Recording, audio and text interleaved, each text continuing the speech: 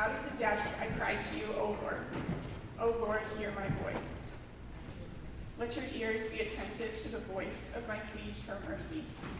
If you, O Lord, should mark iniquities, O Lord, who could stand? But with you there is forgiveness, that you may be feared. I wait for the Lord, my soul waits, and in his word I hope.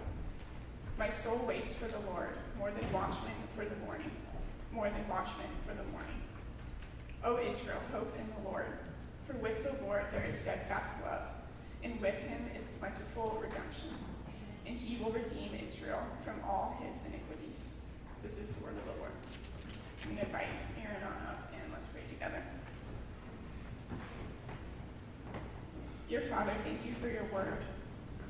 Thank you for the ways in which we can know you and talk to you, especially through the Psalms. Thank you for the preparation Aaron has put into this sermon. I pray that you would speak through him, empower him to preach your word this morning.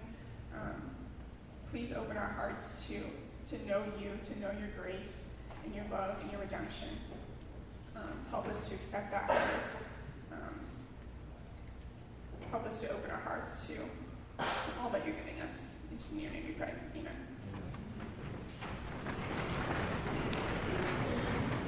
Amen. Thank you, Hannah. Well, good morning, Cars. It's so good to see all of you guys today. Most of the time, when I'm writing sermons, the hardest part is the title. I always have a tumultuous time titling my sermons. And even going back to, when I'm studying in school, I've got my, stack of preaching textbooks and trying to figure out what to call this assignment that I'm turning in. The way that we preach here at Charis is called expository preaching. So meaning we generally will walk through whole books at a time, passage by passage, verse by verse. This week is a little bit of an exception to our Matthew series, because every month we do a psalm. But the goal is to always keep the text of Scripture central to our worship and to our lives. And so my instinct when I title the sermon is just to have the reference verse be the title. It's quick, easy, right to the point. You see it online, you're like, I know what the sermon's about. It's about Psalm 130. And every week after I preach, Benga will shoot me a text when he uploads the sermon to the website, and he says, hey, what's the title of your sermon?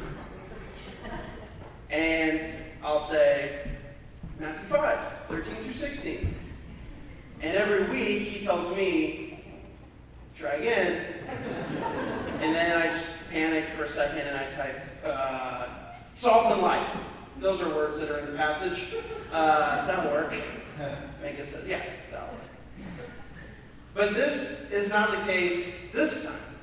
Benga won't need to text me tomorrow because I'm going to tell him, I'm going to tell y'all the title of the sermon, and it's The Pilgrim's Promise. Why The Pilgrim's Promise? Well, to state it clearly, this psalm is a song written by a pilgrim for pilgrims. And the climactic stanza is a promise of God's character from the psalmist to his people, from the psalmist to us. And now, when I say the word pilgrim, I don't want you to just picture, English separatists with belt buckles on their hats or anything like that. Think of pilgrim in the broader sense. Someone who's a traveler or a wanderer. Better yet, think of those words that the Bible itself gives us. Sojourners, exiles, people who have left or been sent away from their homes. Those who, like Abram, they're called by God to live in tents in a land that doesn't belong to them yet. Or those like the people of Israel who were removed from their homes because they failed to be faithful to God and his promises. Or those, as Peter calls us, who are sent by God into a hostile world with a message of hope.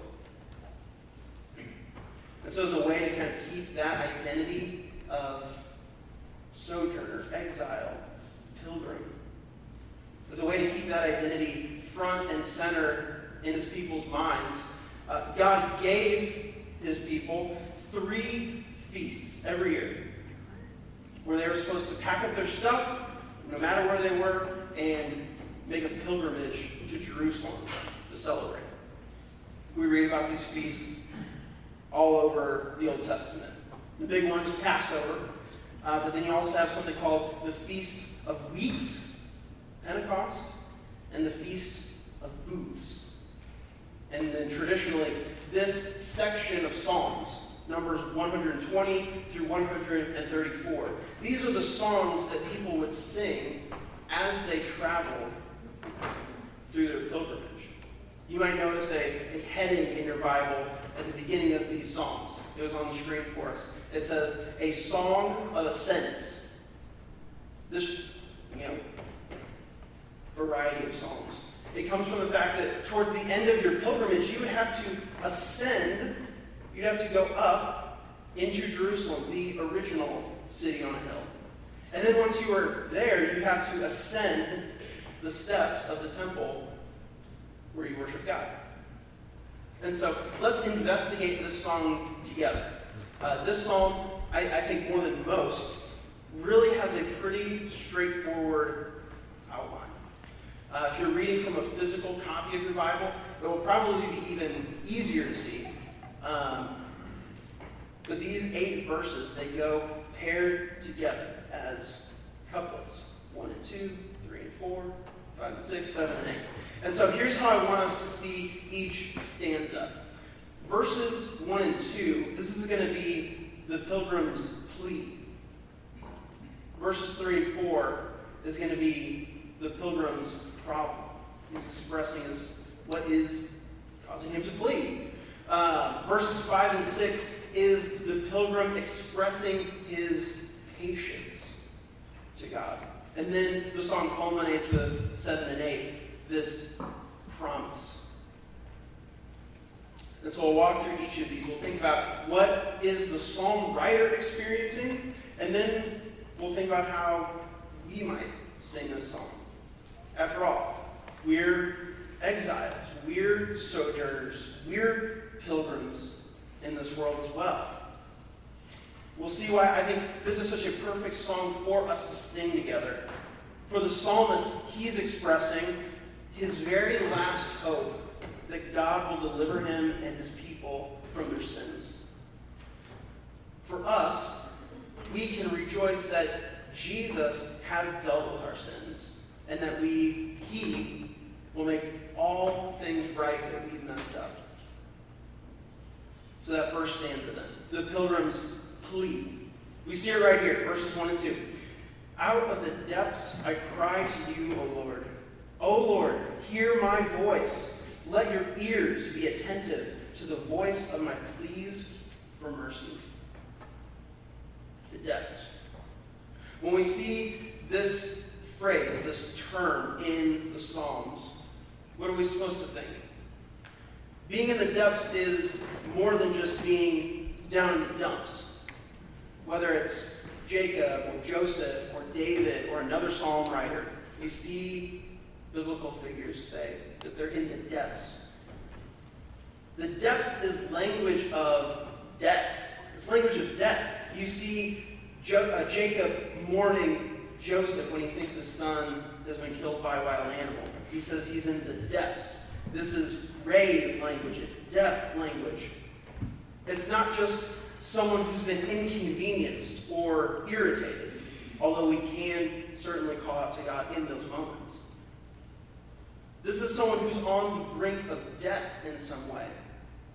Maybe it's physically, maybe it's spiritually. Maybe he and his family are going to Jerusalem for the Feast of Weeks, the Feast of Booths. These are kind of harvest-related celebrations. But you know what? For this guy, for his family, it wasn't really a great year for farming.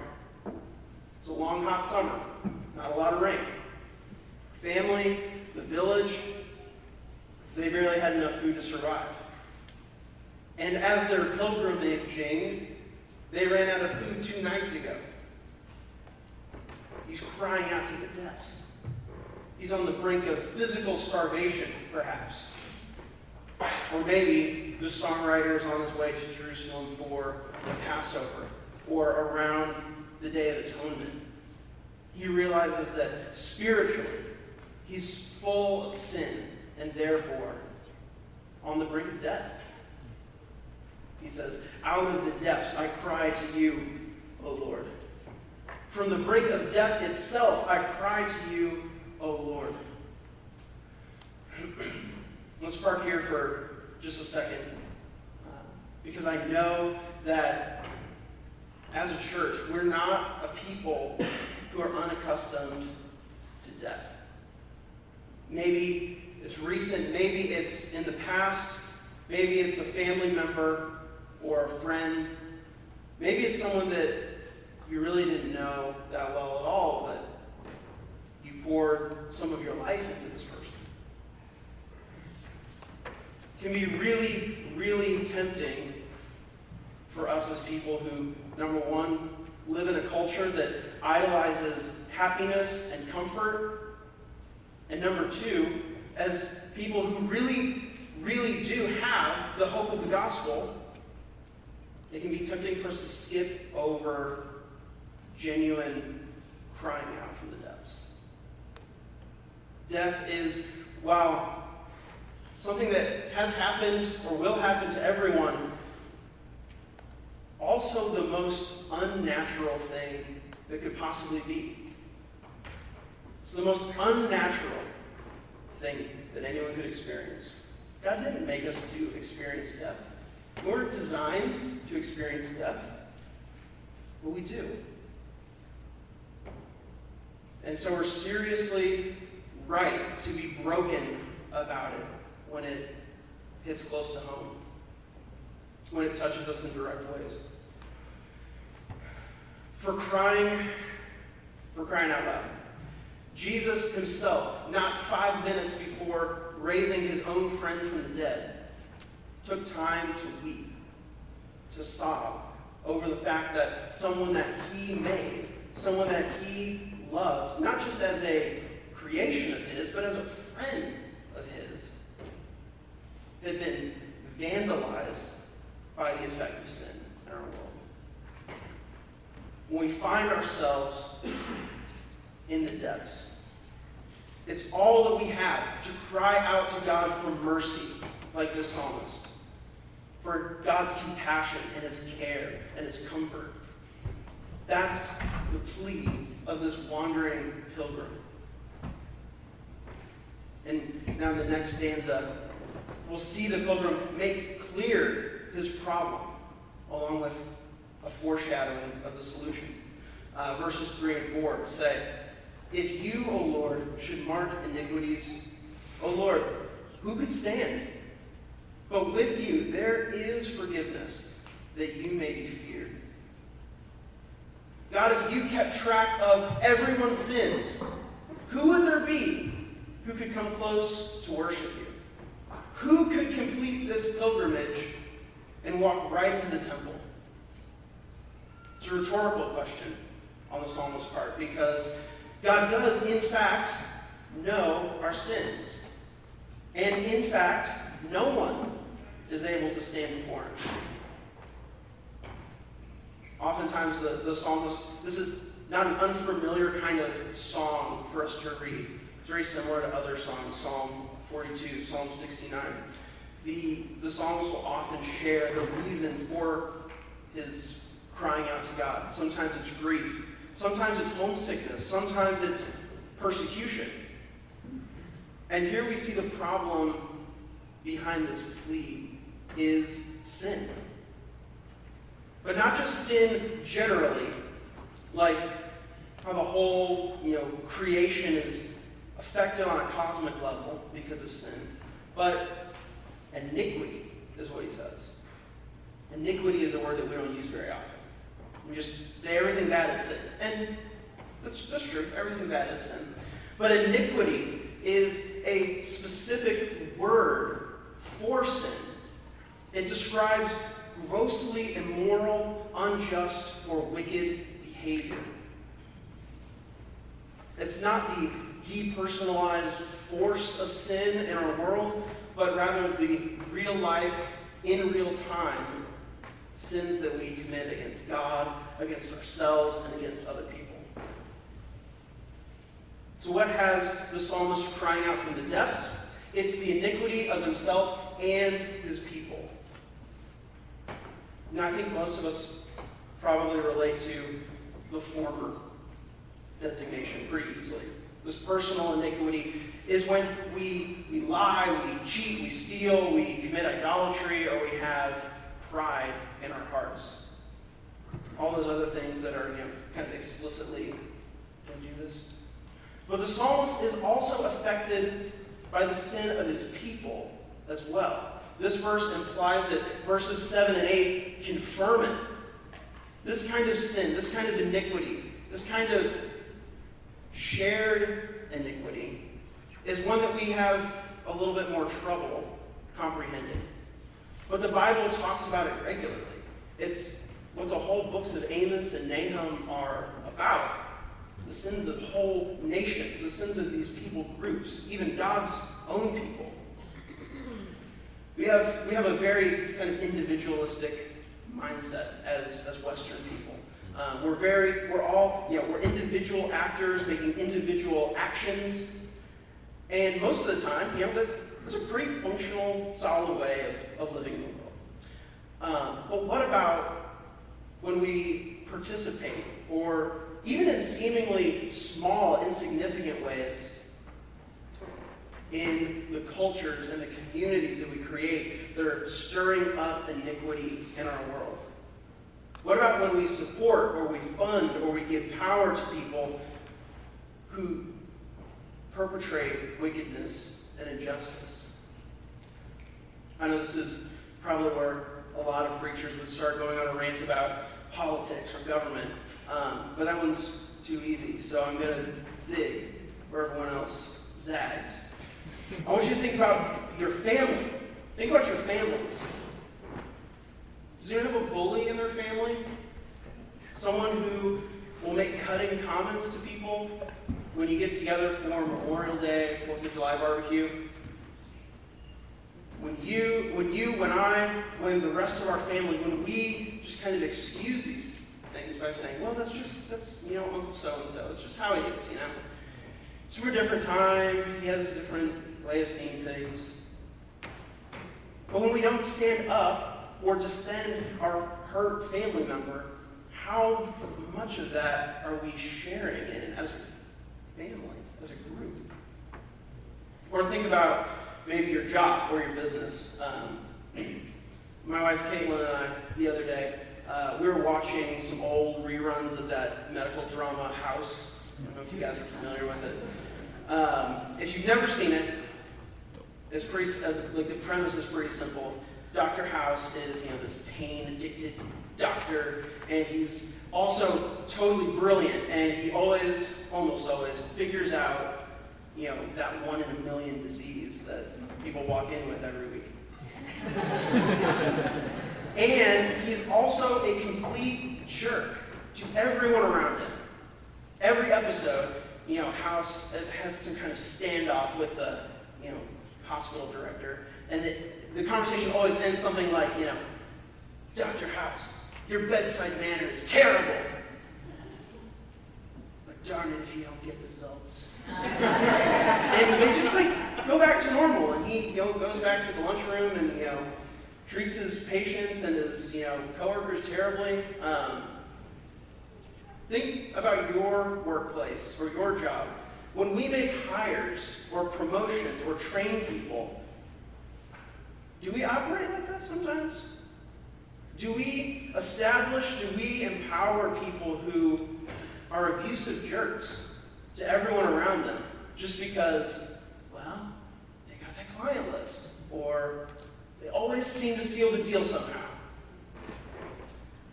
You may not be directly hurting the people on that team or whatever, but how much guilt does the next level of supervisor share by compromising and not putting a stop to those harmful behaviors?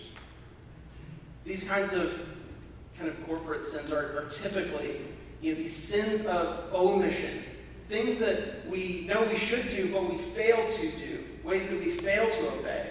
Oftentimes, especially in books like Amos and Nahum, it's like when people don't step out and stand in for people who are being hurt. If God marked our iniquities, could we stand?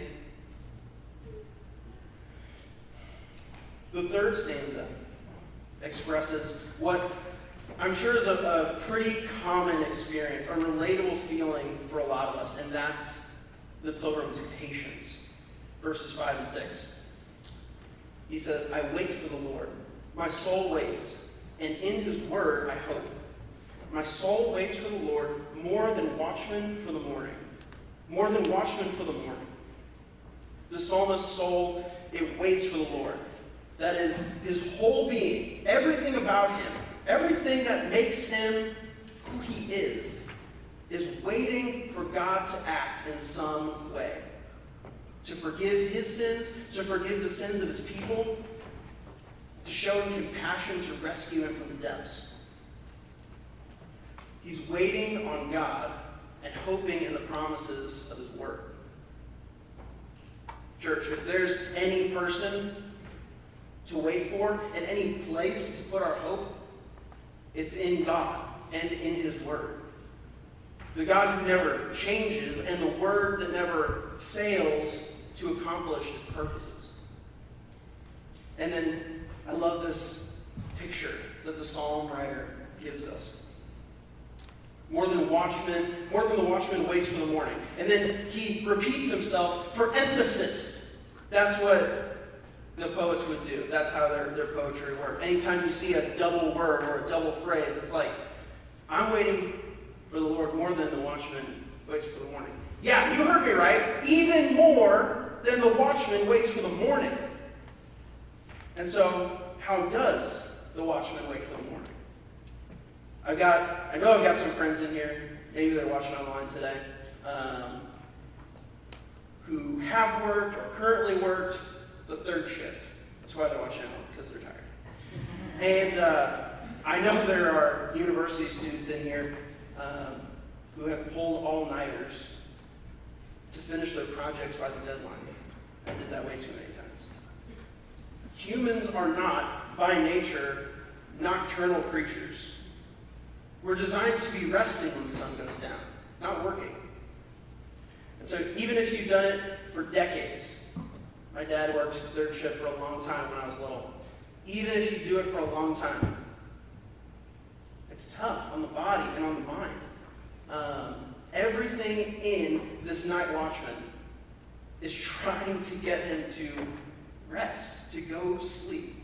And so when daybreak finally dawns, that's exactly what he gets to do. But then, on another level, completely, the night watchmen are excited because, they're not out there just looking at the stars. They're the first line of defense against an invading army. They're the people in the Lord of the Rings. They light the beacons and they call for aid. The watchmen, they stand on the walls, they stand at the gates, patrolling in case some kind of threat were to ambush them. So for the watchmen, sunrise doesn't just mean sleep, finally. It meant that there was one more day that they had not been attacked, which is a good thing. How desperate is the kind of waiting that the watchmen experience?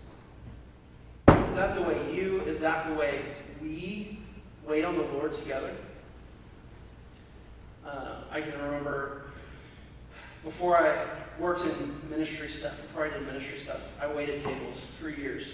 And in general, it's a fun job. It's not for everyone. But every now and then, you'd have a dinner shift that was utterly awful. So awful. The kitchen's slow. all the kids are knocking their lemonade on the table and get everything wet. Tables, they drink too much, and then they get mad. But I would always have to tell myself, no matter how busy you are, no matter how crazy and irritating this night gets, eventually it will be 1 o'clock in the morning, and everyone has to leave. It can only be bad for 4 more hours max. And then we lock the doors, we clean everything up, we go home. Worst case scenario, I'm still going home at 1:30 in the morning. Thank goodness. One commenter, Derek Kidner, said this. He said, "Night may sometimes seem endless, but morning is certain, and its time is determined." We can rely on God. We can wait on God. Because like the sun rising, there's never been a time in all of history where God did not come through on one of his promises. Where he did not come through for his people. Amen. He's faithful. This takes us right into that final stanza, verses 7 and 8. The psalmist says, "O Israel, hope in the Lord. For with the Lord there is steadfast love, and with him is plentiful redemption. And he will redeem Israel from all his iniquities." Israel there being the people of Israel. I said that at the beginning, the title of this sermon is The Pilgrim's Promise. And maybe it's a little bit of a misnomer, because truly, this is a promise that God first gave to the psalmist. It's God's promise. And the psalmist calls us to hope alongside of him in that promise. I know that we've talked about this before, but biblical hope, it's so much richer.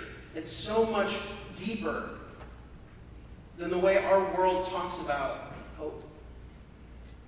In our world, you talk to your coworker or your neighbor, hope is some kind of positive vibe.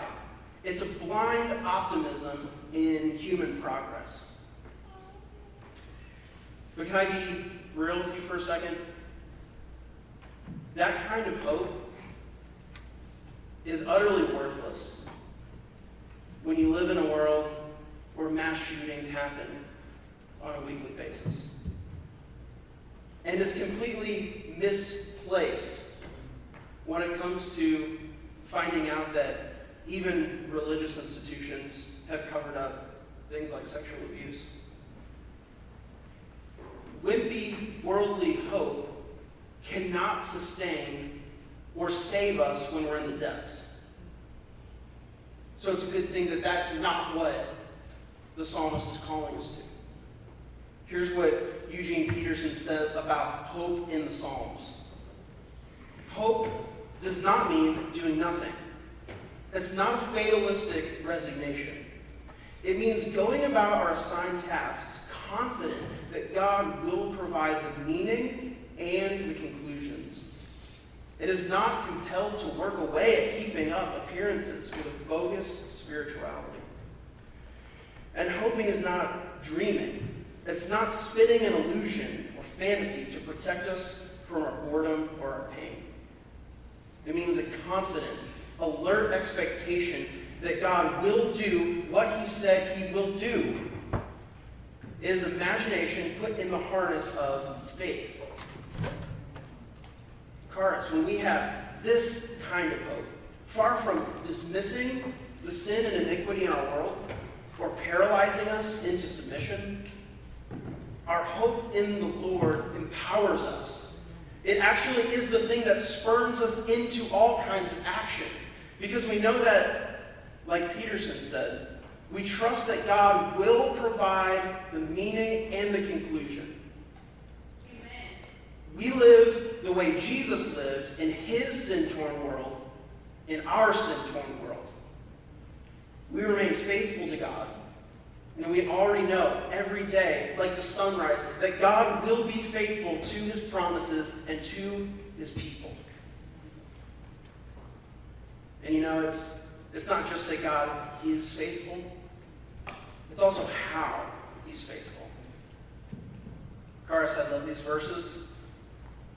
Sometimes a passage of Scripture will just kind of hit you in the right way at the right moment of your life, and it sticks with you in a unique way. These two verses at the end are like that for me. They show us how God is faithful, not just that he's faithful. They go right back to his very nature. God is full of steadfast love. Back in verse 4, we're reminded that it's with God that there's forgiveness. And then I love how these last words of verse 7 are translated in a variety of Bible translations. Ours says, with him is plentiful redemption. Others say, with him is full redemption.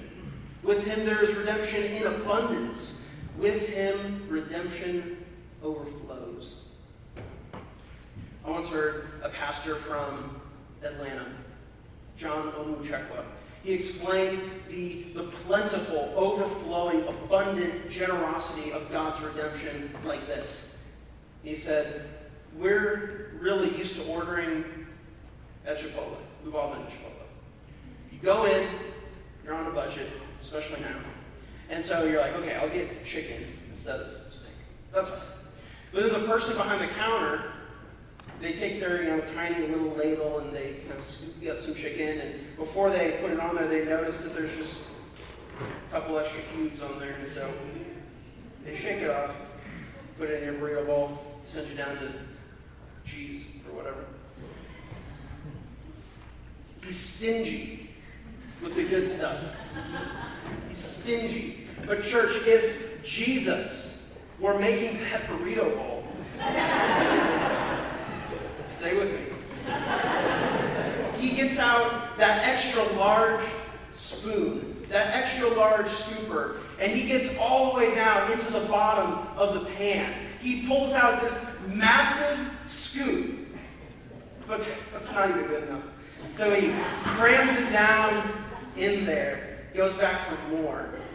He piles that burrito bowl high. There's so much there that your little flimsy cardboard bowl, it just can't hold it all. It's falling apart. It can't contain it. It's tumbling from the top of your burrito bowl. You sit down at your table, you take a bite, and there's just steak and guacamole everywhere. You gotta like pull out your shirt and try and catch it all before it hits the floor. There's more when it comes to God's redemption. There's more than you could have ever paid for. There's more than you could ever eat. There's more than you ever thought you even wanted. Karis, this song, it reaches its climax in a call to hope and a declaration of God's very character with a focus on his abundantly redemptive nature. The psalmist says that the Lord will redeem his people. Future tense word, will. That was his last hope, that God would someday deliver him and his people from their sins. My friends, it is my joy to share with you that that hope of the psalmist has already been realized. Absolutely. There are other things and other ways that we are still called to hope in Jesus, and we look to his return in the future. But we don't look to the future for God to deal with our sins. When Jesus died on the cross, our sin, our iniquity, was fully and perfectly punished. Jesus experienced the depths that the psalmist talks about, the depth that we'd otherwise be diving headlong into. And as good of news as that is to hear about Jesus taking our place in death, it actually doesn't stop there. After 3 days, Jesus rose back to life. And in the way that we shared our death with Jesus, he shares his life with us when we follow him, when we trust him. Church, that is the gospel. The King gives his life for us so that we can have a place in his kingdom, even when we're in the darkest of depths. We can rejoice because Jesus has dealt with our sin. And we know that he will make right everything that we've messed up. Let's pray.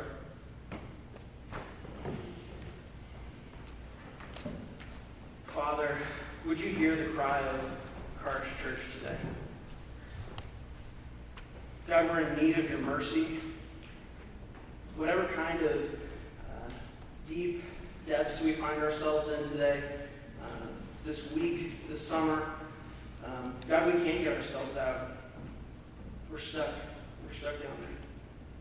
And it's only by your compassion, by your grace, that we have hope.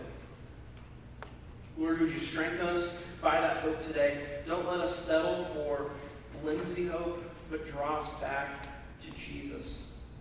Our hope might not always be strong, God, but the one that we hope in is unshakable, and he can redeem us. Amen.